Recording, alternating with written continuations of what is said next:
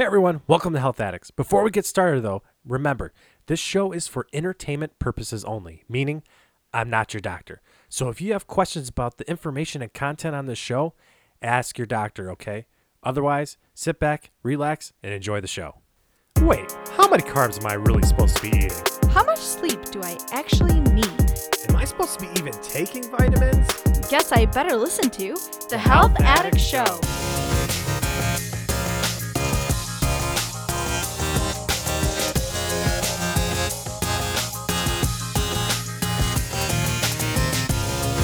All right, everybody, welcome back to the Health Addict Show. I'm your host, Tommy J, and we got a pretty cool episode today because we are going to be talking about lupus. And I feel that lupus is kind of a good subject to talk about because a lot of people can understand lupus from a more surface approach. They know it's an autoimmune disease. It definitely attacks women more than men. It's 9 times more likely actually to attack a woman than it is to attack a man. So it's very prevalent in our female population. And more importantly, this is a chronic disease. It doesn't go away. So a person can continue to have flare-ups for a very, very long time. So it's kind of a nice disease that needs to have a spotlight on it because we need to have more information put towards it. So let's go ahead and just kind of talk about it. What is technically lupus? So lupus, or systemic lupus erythematosus, is a type of disease that's autoimmune where the autoimmune system becomes hyperactive, meaning it's doing more than it needs to be doing, and it starts targeting our healthy body tissues. So kind of highlighting how our immune system works again, you have an antigen come in, our white blood cells detect this antigen, and it decides it's not good for us, makes antibodies for it. Now, these specific antibodies are targeting the antigens. They attach themselves to it. White blood cells can now recognize antigens more quickly and destroy them before they can harm us. Unfortunately, with lupus, our immunity is not responding correctly and diagnosing our own body tissue as an antigen and starts attacking our own healthy cells. Again, though, this is kind of important to understand because now the body is unable to recognize our own healthy cells and foreign bodies that are coming in. So it's destroying all this healthy tissue that we actually need. And it's not graceful about it. It goes after the skin. It goes after your joints. It goes after your kidneys, your liver, your heart. It just decides that your own body tissue is not good for you, which is a horrible situation. And this is serious, folks, because like I said, it's a chronic disease. There's going to be more than one flare-up happening at your lifetime because this happens during your childbearing years, especially for women, and between 15 and 45. So you can have multiple flare-ups over time. And that can lead to heart disease, kidney disease, arthritis. You can have inflammation in that pleural layer, that space between your rib cage and lungs called pleurisy, and it makes it hard to breathe. You're more likely to be anemic, which is low red blood cells. You also can have extreme fatigue. You can continue to have headaches and fever as an immune response. You can have painful swelling in your joints or around your feet, hands, and eyes, and even chronic hair loss. So you can see from being an autoimmune disease, lupus is not kind to the body. It attacks so much of it. And you can see from all these symptoms, it makes it very hard to diagnose because so many things can manifest, or you can just have a couple symptoms. It takes a rheumatologist a lot of time. It can take up to 6 years to even get a diagnosis of lupus. And understand there's a lot of autoimmune diseases, so the doctor has to be sure this is what you have if he wants to make that diagnosis. That's why it takes so long. And even though it is becoming more prevalent because doctors are able to make a better diagnosis, there's only about 16,000 new cases per year, so it isn't that large of a margin. And know, too, that when doctors talk about lupus, it's mostly systemic lupus. There's other types of lupus as well. And systemic lupus is exactly what it sounds like. Systemic meaning it's attacking the whole body, including your organs. And it can be mild or it can be severe. But no, systemic means the entire body, systemically. Cutaneous lupus is just the skin. It's limited to the skin, but doesn't make it any less worse because it still affects the cheek. You'll get that butterfly rash across your cheeks and nose. You'll still have some sores in your mouth and lesions on your lips. And you'll even still have hair loss, and you might even lose the skin pigmentation that you have. Also, that 10% of all cutaneous lupus will go to systemic lupus. Another type of lupus is drug-induced lupus. And this is kind of interesting because it has to do with certain prescription drugs. And there's some research that has to talk about the oxidative stress that it can put on the body. And there's actually 3 drugs that the Lupus Foundation put down that was kind of interesting. And they're hydralazine, which is a vasodilator for high blood pressure, procainamide, which is an antiarrhythmic, and isoniazid, which is an antibiotic really used for tuberculosis, which is a microbacterium, which is a very harsh infection to have on your lungs. Also kind of interesting because men are prescribed these medications more often than women. They are more likely to get drug-induced lupus than women. So it's kind of interesting to even think about that. And finally, another type of lupus that isn't actually a real type of lupus, but it still affects the person, is neonatal lupus. And neonatal lupus deals with the baby still in the womb of the mother.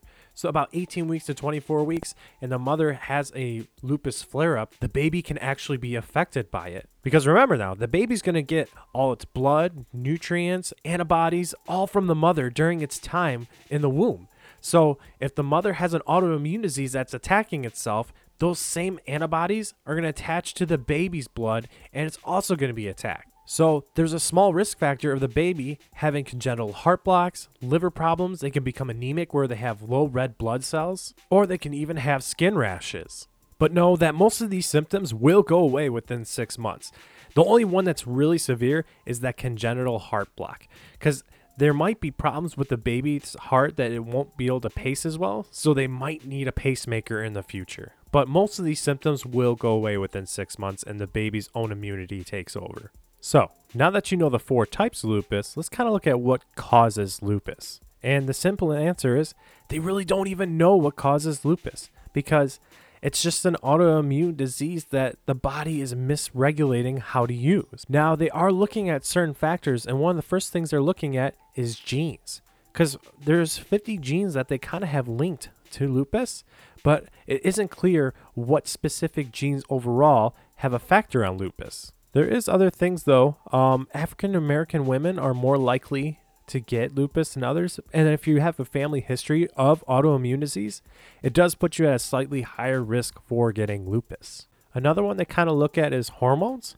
Now, there isn't really any hormonal linkage to it, but because women are 9 times more likely to get it than men, they are looking at estrogen and estrogen levels to see if that's a causation for lupus. Now, one of the bigger things they are looking at, though, is environmental factors, because there is some strong correlations with a lot of the symptoms of lupus with environmental factors. And the first one is light. And when I mean light, I mean more specifically UVA and B light coming from the sun. Now, there's other type of things that give off UV light, like fluorescent bulbs and things like that, but obviously the sun is a much bigger proponent of it. So sunscreen is a very big helper for people, especially with cutaneous lupus, to protect their skin from it. They even recommend as high as SPF 50 to help protect the skin to make sure there isn't any kind of damage, burning, or irritation to the skin. There's also factors such as cold or flu bacteria infections, such as an infection that would drive your immune system to flare up. They think maybe there's a causation between a previous infection and your over response with the immunity. There's also a correlation between some antibiotics, especially tetracyclines that are sun sensitive, or drugs that are made of sulfa, because these also make you more sensitive to sunlight.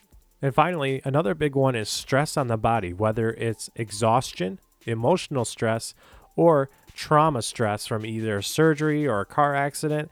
These oxidative stressors that come into the body, they think they play a huge role in these flare-ups. So, even though they don't have a direct causation of what causes lupus, there are some things they have targeted that have more likely caused a flare-up more for people who do have lupus. So, the big thing is now though, how do you treat lupus? Because unfortunately, the big problem is there is absolutely no cure right now. There is no cure for lupus. But there are things they can do to reduce the symptoms of lupus. And the first one they can do is give pain relievers. And those are simple Tylenol or acetaminophen, or your NSAIDs, which are non-steroidal anti-inflammatory drugs, or they can give aspirin. But mostly this is to help treat the pain, because there is a lot of pain that comes with lupus. It's the number one complaint that most people have with having lupus. The next thing they give you is immunosuppressive drugs. And this is great because if your immune system is the reason for you having these flare-ups, if you suppress that, you'll actually decrease your symptoms. But remember, by decreasing your immune system, you're increasing your chance of an infection. So you have to be careful with being on the immunosuppressive drugs. So your doctor should actually monitor you very closely while you're on them. Another thing your doctor can prescribe for you is called corticosteroids. And it's not like your regular steroids. They're not anabolic steroids, the weightlifters, performance-enhancing drugs that people use. Corticosteroids are there to mimic cortisol. Cortisol is the most powerful anti-inflammatory hormone that we have in our body. So corticosteroids are there to mimic that and decrease inflammation. So that's why a doctor might prescribe those to you. Another drug they can give you is anti-malarial. And I already know what you're saying. You're like, wait, malarial meaning malaria?